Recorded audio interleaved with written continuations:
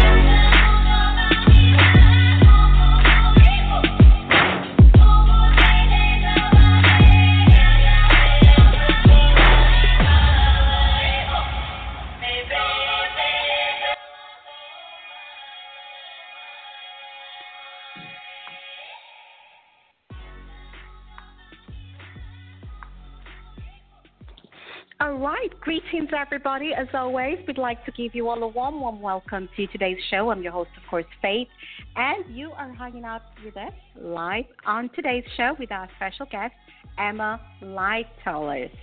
All right, now, everybody get comfortable, get cozy. This is your cue to go grab your water, your juices, your wines, your beers, whatever floats your boat, smoothies, tea, everything works.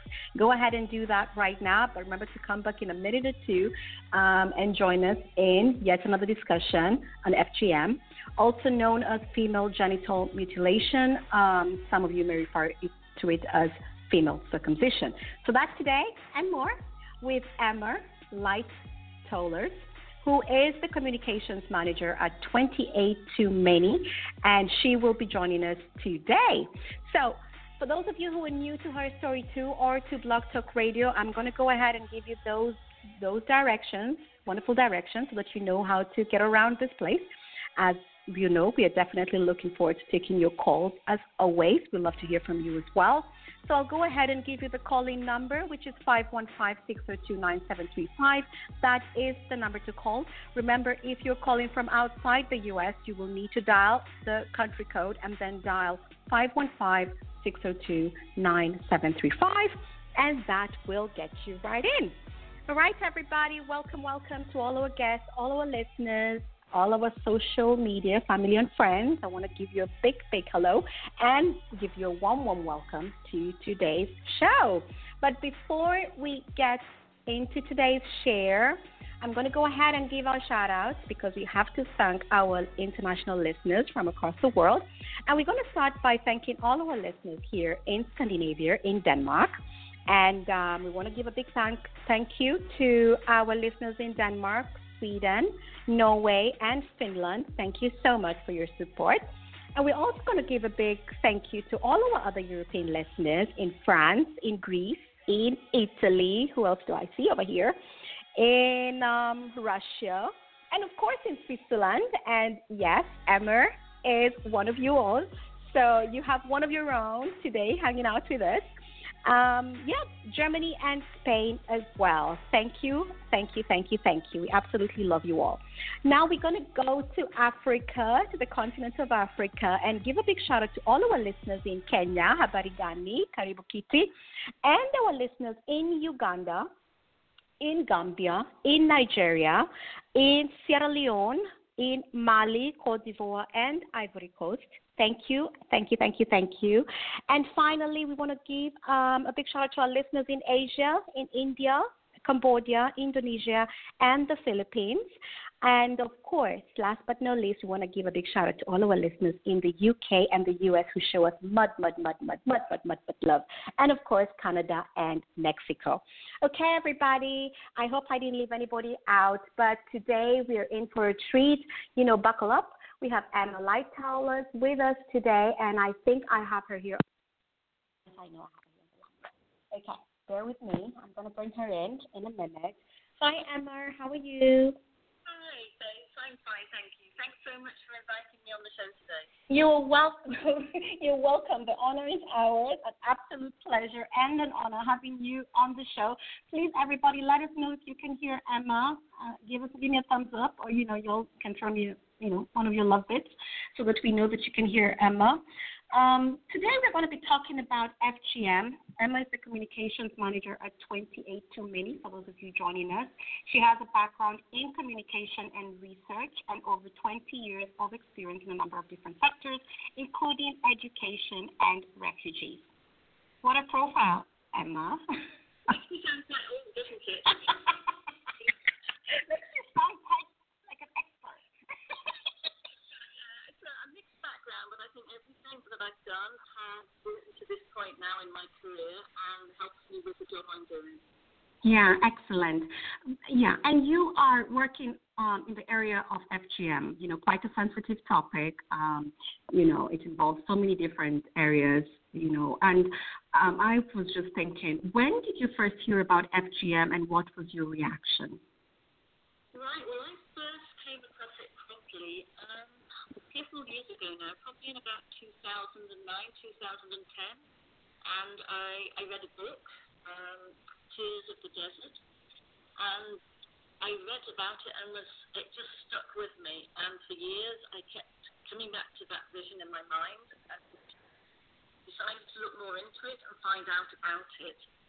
And then about 3 years ago I was looking to return to work and decided that this was the area I really wanted to work in, that I was passionate about it. I could never forget what I'd read, and I felt I had to do something. And this is when I got in touch with 282 Mini. Yeah, wow. And please describe your work at 282 Mini. I've read a little bit about it, but I think it's better to come from the horse's mouth. Tell us a little bit about your work and your approach, to helping stop FGM. Yeah, well, it was set up in 2010 by Dr. Anne-Marie Wilson, and she'd been working out in Africa, doing volunteer work, various things. And she was in Sudan and came across a 10-year-old girl who had been raped and left pregnant. Her family had been killed. And because she'd had FGM, the baby just could not come out.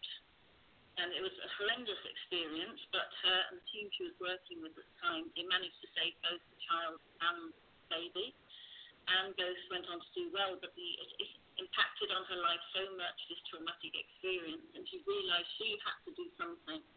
So she spent the next few years studying, volunteering, trying to find out what it was she could do to help end FGM, and came up with the idea of 282 Mini to provide research and to support grassroots organisations as well as international NGOs in providing information and the tools for people to get out there and do the work. Mm-hmm. And you have some campaigns that you're working on. I read a little bit about that, but I don't want to go into it. Maybe you could just touch on those a little bit. Yeah, I mean, a lot of what we produce research reports every year, country profile reports, and we've done our 13th recently on Eritrea. Mm-hmm. And the research is the main part of our work, and it's all available, free to download from our website, everything's on there. We also produce thematic reports, such as the medicalisation of FGM. But the other big thing we do is social media, and that's working with campaigners, working with other organisations, activists, and we put out social media campaigns. We highlight the work that they are doing, and we support them as much as we can in that. So we quite often hold Twitter chats, and the last one we did was on harmful traditional practices. And for next year, we've got a whole load more lined up, at least 6 more Twitter chats next year. We always work with campaigners from different countries. So the last one we had someone from Eritrea, someone from Kenya, and someone from Nigeria on the panel. Mm-hmm. And this is a great experience. It gets so many different people involved and experts on the subject, so you can learn a lot from doing them. Yeah. I find that, the practice of FGM or, female circumcision is really a manifestation of very, very, very, very deeply entrenched gender equality, because when I look at the physical, psychological, sexual, even maternal, implications that affect these women, I think it's just immense. And as you were talking, I was thinking, when you're working in this field, is it difficult for families to abandon this practice with all the challenges that the women have to go through? But on the flip side, and knowing on the flip side that this is a culture that they cherish and they honor and they have so much respect for and value for, is it difficult for these families or these communities to abandon this practice? Yeah, absolutely. And this is one of the problems. There's not one solution to ending FGM. Different communities do it for different reasons. They do it at different ages. And it's about tackling all of these different issues. It's done for family honor.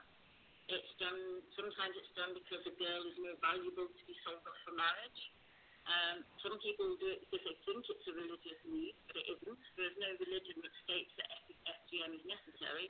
But there's all these different reasons, and behind it all, as you say, is this gender inequality. And so it's not just tackling ending FGM, it's also addressing all those social issues that lead to it. So empowering women, education to girls particularly important. And this is what makes it so complicated. And what works in one area, one country, one village, might not work in another one because the reasons for doing it are different. But behind it all, as you say, is this gender inequality. Yeah, and as you were talking, I was thinking, because, maybe some of our listeners might not know why FGM is actually performed, because somebody actually put it in the chat that, why is it performed if it's so terrible? I'm just putting direct speech like they wrote it. But maybe you can touch on some of the reasons why FGM is performed.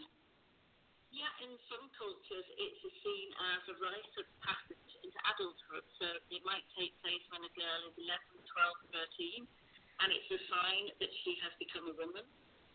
Unfortunately, this also means that she's probably ready to be married off as well. So we have forced early marriage in there.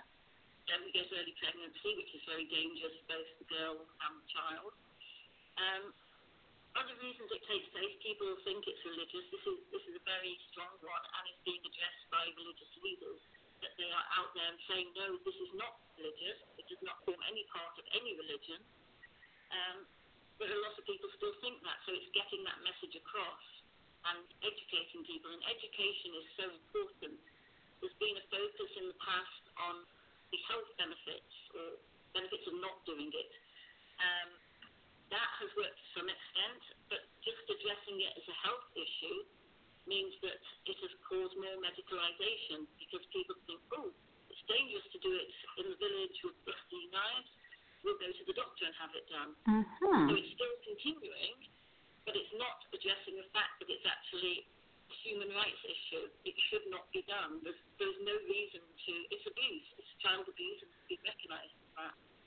So it's, you address one thing, and then another thing comes along, and it is lots of different reasons for doing it. But tradition is often quoted, and unfortunately, it is money-making. For some people, the village elders quite often will get a share of the money made from it.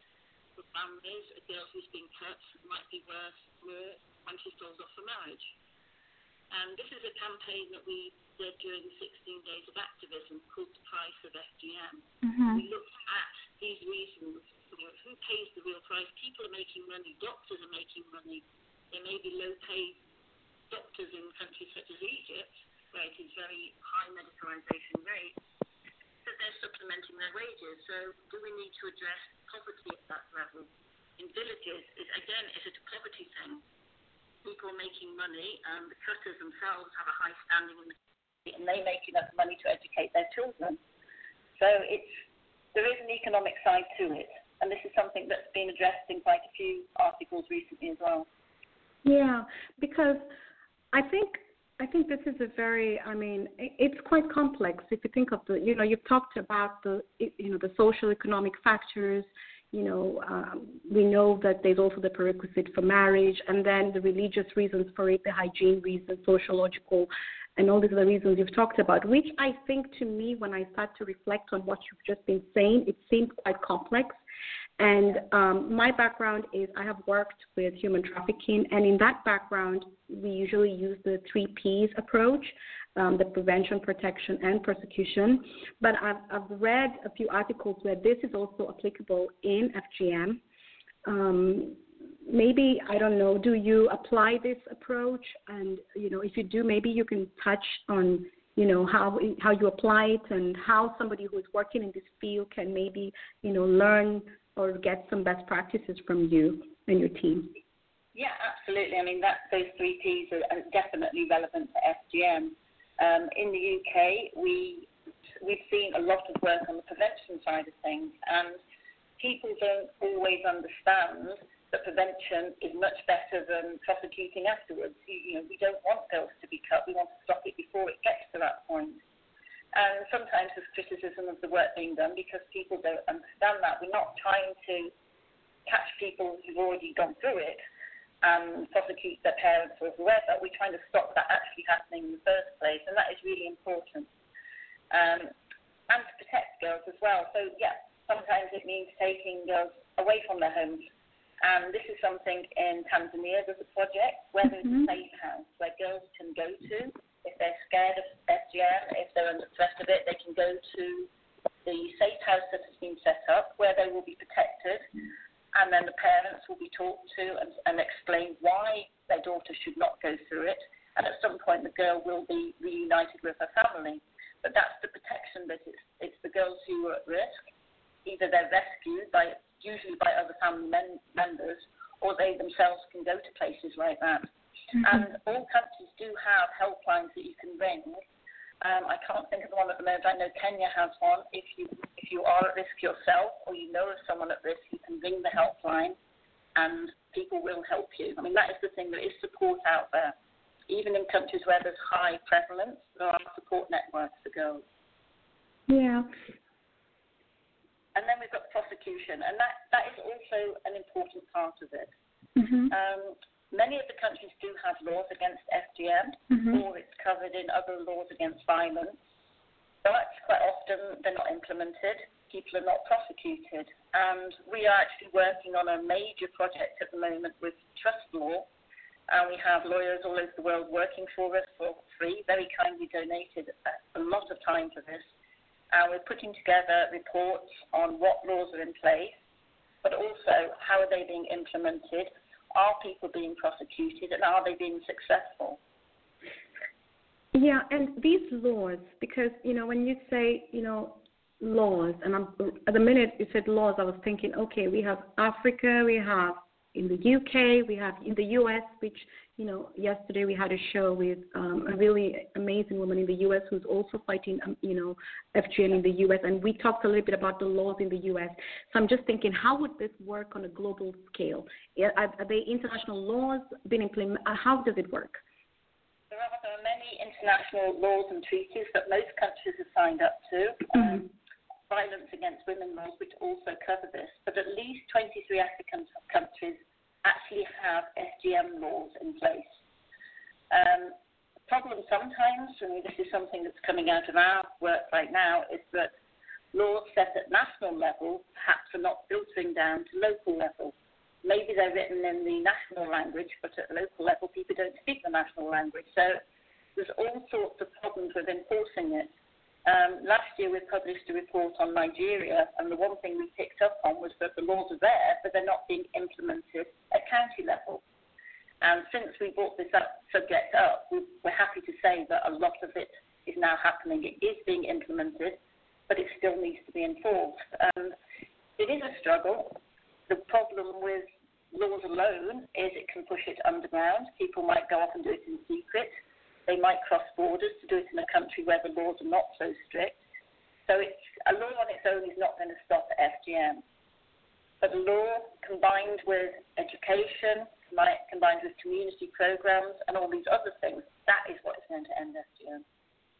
Yeah, because, I see this as a practice that is sensitive to culture and traditions, of the communities that practice it.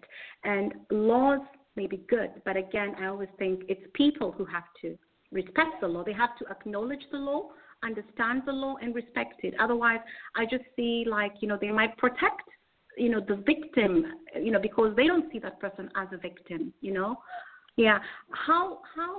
What made the situation in Nigeria change? What was that thing, that move, that shift that, made this turnaround?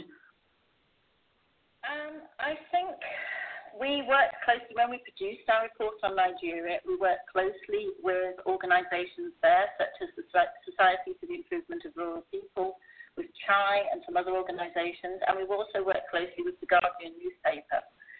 And through that, there was a lot of publicity about the fact that these laws existed, but they weren't being implemented. And it gave our research was the evidence that the activists needed to go and say, hey, look, what's the point of having a law? You're not enforcing it in the counties. We have to do something. And it started off a motion where there's been a lot of work done now. The UNFPA UNICEF program there has also been pushing to get these laws implemented.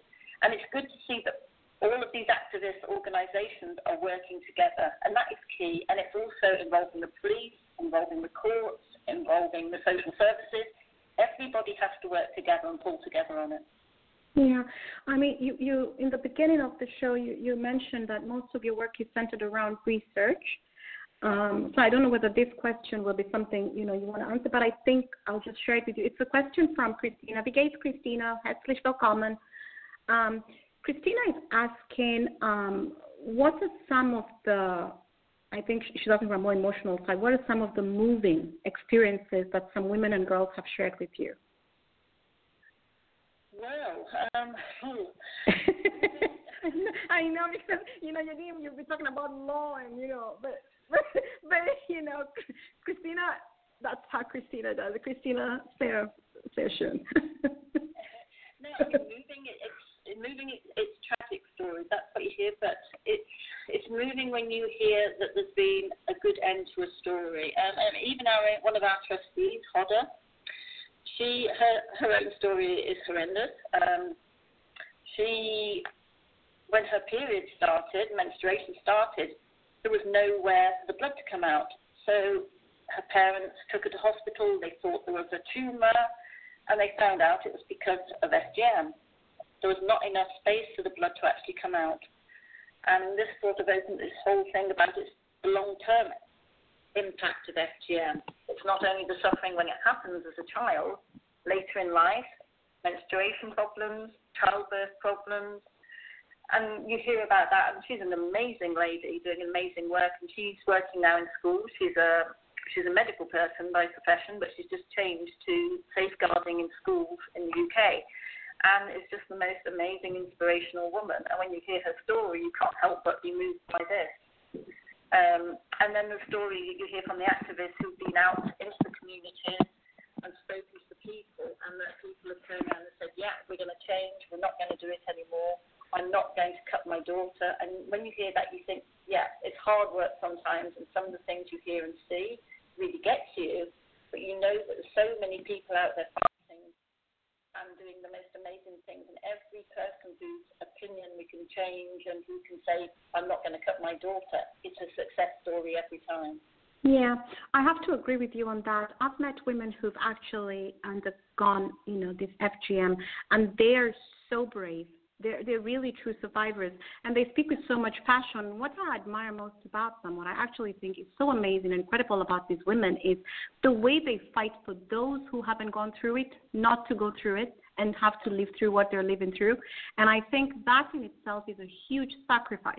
They almost make it like their life duty, their life goal, to make sure those young girls don't go through it. And I find that so amazing, because they have to deal with all this pain, all this physical, whatever, all this, it's a long list, but still they keep pushing on. And for me, that is just so inspiring. Yeah. It's amazing because they've been through this incredibly traumatic experience. We know that it can cause psychological damage, and yet they're willing to go out there and tell their story. And it must hurt incredibly every time they tell it. But they're so determined, and that just really shines through. I know you had Alimatu on the show, I think a couple of weeks ago or last week, and she's one of the amazing people fighting to end FGM. Yeah, Alimatu and her passion just shines through. And we also had Fatou Balde, and she also is so passionate about it. These two women are they're really amazing, and we had both of them on the show. Yeah, big up to Alimatu and Fatou. Yeah, and we're going to do a little bit of a reverse here, because I missed this question. When you talked about the medicalization of FGM, somebody actually posed a question that I don't want to miss, and they actually asked, isn't it safer to do it this way than to do it the other way?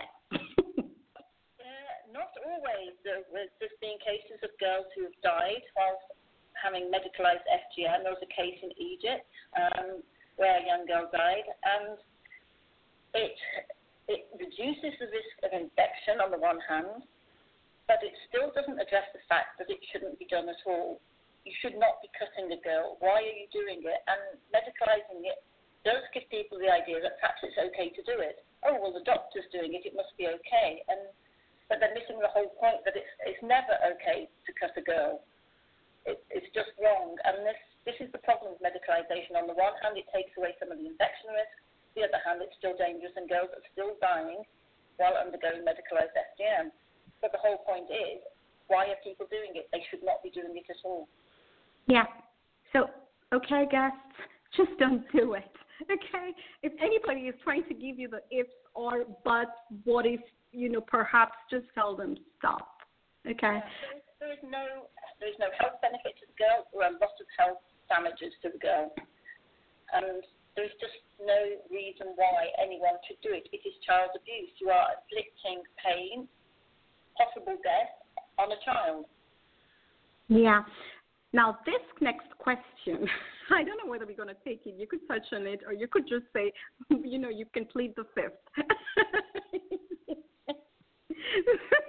And this is from one of our amazing listeners, Jack. Big up to you, Jack. Welcome. You've been on all our 3 shows. We absolutely appreciate you and your questions. So Jack asks, what's so different from female circumcision and male circumcision? Okay, and this is one that we also get asked. So I'm quite used to this question. Good.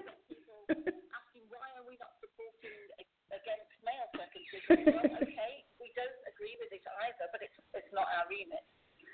But the difference is there are some medical benefits to male circumcision. It has been shown to help in the reduction of HIV. There are absolutely no medical benefits to female circumcision. It just causes damage. And also the extent of the circumcision is completely different. So we also do not support male circumcision. We don't feel anybody should undergo any form of circumcision that they do not want to. But there are real differences. It's not comparable in any way.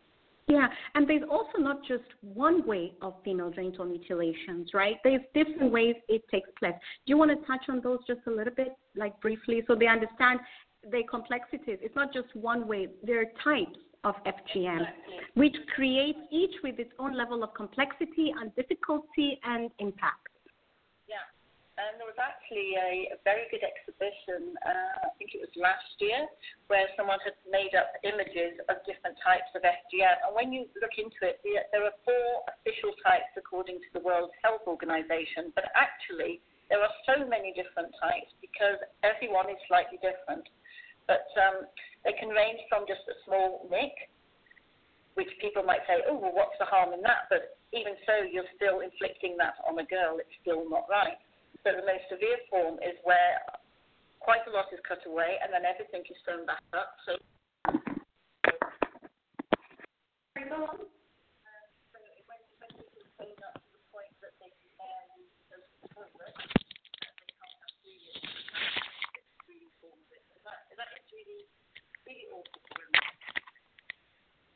Yeah. And, sorry, you wanted to say something? Hello? Are you there? Yeah. Okay. I couldn't hear you for a minute. Can you hear me just fine? Yes, I can hear you fine. Okay. Hold on. Let me take this question. Okay, somebody's talking about FGM and HIV. Okay. Is there a relation between HIV and FGM? Yeah, particularly when the cutting is done in a village situation where hygiene levels maybe are not as good. There is a high risk then of HIV if the knives to use are infected. So yeah, there is a risk. Yeah, hold on. Okay, hold on, I don't know what I get your question. The question, please rephrase your question.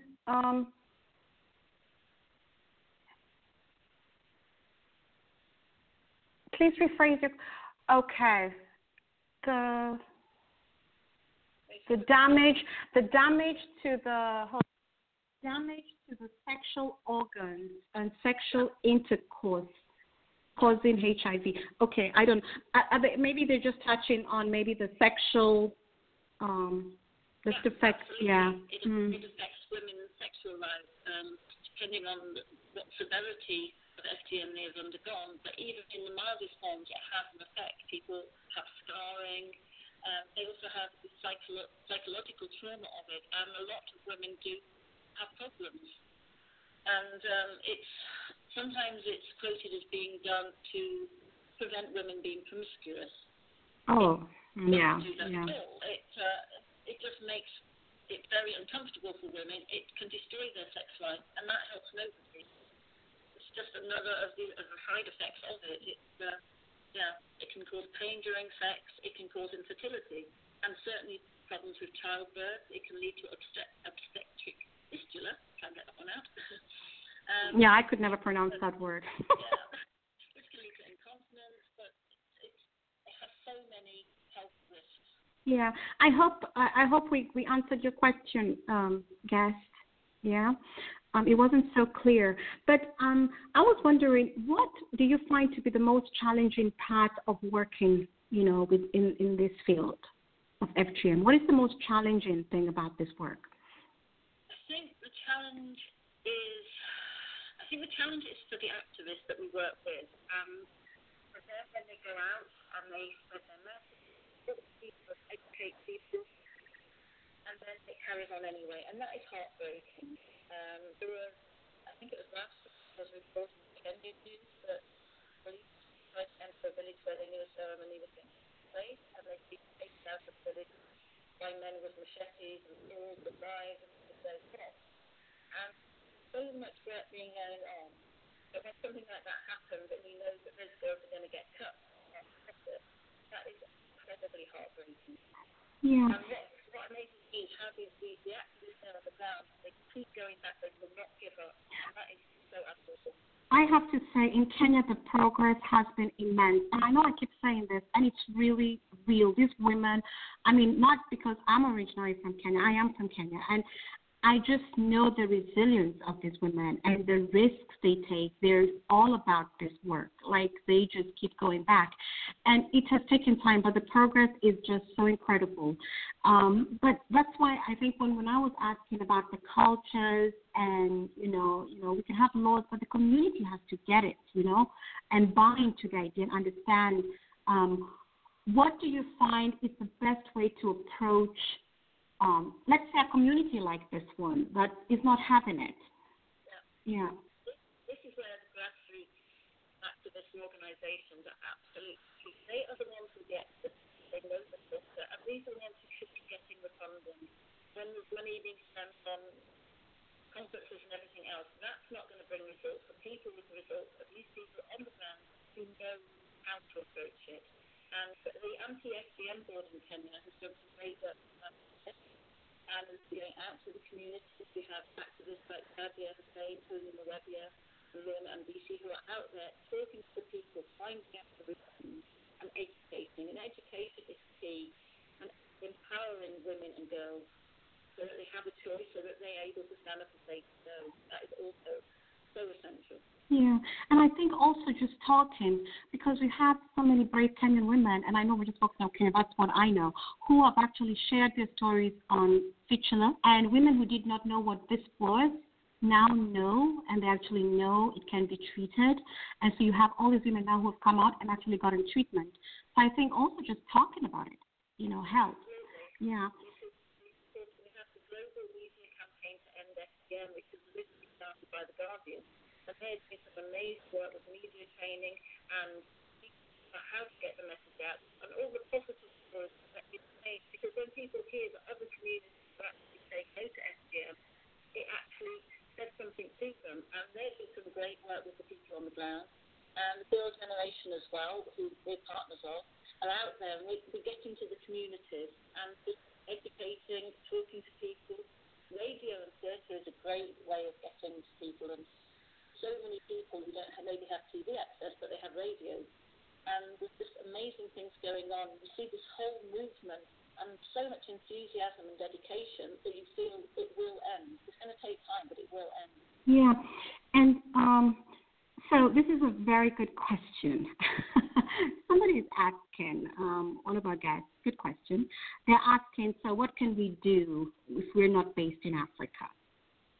Okay, now I just want to say something real quick. FGM is not an African issue, and you can listen to our past shows as well, and you will realize just how broad this problem is. It's a global problem. Maybe we're just focusing on the countries like Alimata put it very nicely. A lot of the data has been carried out in Africa. So maybe we tend to lean back to that. But actually it happens in India, Indonesia, Pakistan, even in the U.S., But touch on this and say, they're asking what can we do? So, our listeners, you've heard where they're based, in the beginning of the show. What can they do wherever they're based? Have a look at our website, 28many.org, and you'll see there's information on there about who is doing what in different countries, information that's globally here. And in every country, there's organisations for it, and this is ways for people to volunteer for an organisation, you can donate funds to an organisation. You can raise awareness, that's what it is, raise awareness of it. It's not easier, retweet things, put out your input, have a look at what's out there and how you can stop. Yeah, and share your thoughts and ask your questions as well on social media. No question is too smart, too stupid, or whatever. Just ask, because I think the more we know, the more we can make informed decisions, and you never know who is reading your tweet or who is looking at your post. I think we should move away from the idea that people who go through things are just situated in one small place. They're also on social media, and they may get, a tip or two from what you're writing, your comments, your feedback. So, I think we should take what Emma has said and just really get more involved on social media, or whatever platforms you want to use. You all are very creative, do your thing. What do you wish that people knew about FGM? I guess it's this thing about the awareness that it is not just in Africa, that it does happen all over, and knowing just how damaging it is, that it's not light-hearted, there is no reason for it, and just to know that it has to stop. It's not a choice. This is something that's happening and harming a lot of people. Estimated 200 million women who have already undergone it. There was a great campaign in Kenya for the 16 days. 200 million is not just a number. And this has got a lot of attention.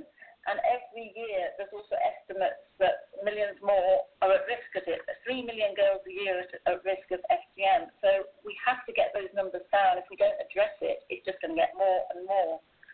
But we are seeing a lot of positive things. We're seeing a lot of the younger generation who are against it. We're seeing from our own research that younger girls is a much lower level of prevalence in many countries than the older women. So there are signs that it is reducing.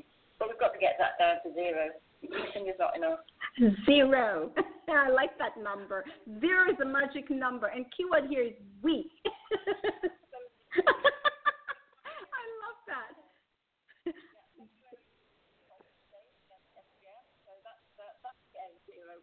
Oh, that is in February? Yeah, February 6th is the Worldwide Day for Zero Tolerance of FGM. Okay, that's cool. Lots of things going on social media on that day. There's lots of talks you can go to. All sorts of things happen on that day. Oh, nice. Okay. Now, Emma, we're slowly going to have to start to wrap it up. Little by little, slowly by slowly. Everybody, if you have any last final questions, something we haven't touched on, please share, and we will try to get Emma to address your questions. But in the meantime, Emma, tell us a little bit about your work, what's coming up in 2018, and all that good stuff. Okay. Right. Well, we've been doing the planning actually for the last few weeks, and we have so many things coming up. So the big thing for us next year is going to be this law project about FGM laws. social media stuff. We have at least 6 Twitter chats lined up. We're also hoping to do some online training, and this is something new for us. We've just been talking to the local organisations and activists about what is it they would need, and we're hoping to develop that over the next few months as well. So quite a lot of things coming up. We're a small team, but we managed to do quite a lot with our time. Yeah, there is that amazing quote, and I know I'm going to really botch this up, but I'm just going to hope everyone gets the gist of it. Don't underestimate a small group of people. They can make a huge difference. So big up to all your colleagues in your team who are putting in the work. Anybody can make a difference, and that is the thing, you're right. One person can make a difference, because if just talking to one other person raises that awareness of FGM, that could make a difference, because they'll talk to another person, and that effect is just amazing. Anybody can do something. And you don't know who's listening to you or who's getting this information. It just takes one parent, one sister, one mother, one auntie, one person to save that child. But any last questions, everybody? We've answered about the health. Another question. Oh, okay. So this is a question. I think we touched on that. What's that? Yeah. Yeah, because sometimes I was just like, y'all are too much. They're asking, what are your reactions to FGM? I don't know what they mean. Okay. I'm just trying to keep it very general. My reaction when I first heard about it was at first horror, sadness, and then anger. And when I get angry about something, I have to do something about it. So that's why I'm doing the job I do now. Because when something upsets me, I can't just sit back and sit quietly. I have to get up and do something. Yeah. And I'm wondering, they're really, okay, but maybe this is new. I mean, if you read a little bit about FGM to all our listeners and all our chatters, you will get your own reaction. And it will be something in the line of maybe tears, sadness, anger. It's just something that will really get you worked up. And I hope that reaction will inspire you all to do something. So I'm going to go ahead and thank you, Emma, for being on our show. Thank you very much for giving me the opportunity. So it's been great talking to you, and thank you to all the people who came in with questions. Yeah. Is there anything else you want to tell them? We have there's some guys in the chat who are a bit confused on how they can get involved. Is there something you want to leave the guys with today? Something they can take away? Yeah, there's a big movement of men working to end FGM. So if you want to get involved, you are definitely not alone. Have a look on social media. Put in Men End FGM. You'll find there's a whole lot of stuff going on. And if men support ending it, it will happen much faster. Yeah. So we need that support. Yeah. And they asked whether they will be allowed to talk about this because it has to do with women, Yeah, absolutely. It has to do with women, but quite often it is men who are helping it to continue. But there's a lot of men also, having said that, our research shows that in some areas there are more men than women who want it to stop. Yeah. So but if men can say we're up against it, there's the Maasai Cricket Warriors, the male cricket team in Kenya, who are doing amazing stuff. Yeah. Teaching about ending FGM in an area where FGM prevalence is so high. Yeah. So guys, don't be shy. I know you all don't want to talk about this sensitive, topic, but just find an icebreaker. So thank you so much, Emma. You're always welcome to come back. It's been a pleasure and an honor having you on the show. Thank you for sharing. And for all our listeners and our callers, we ask you to continue to change the world for the better. Bye-bye. I'll be a better man today.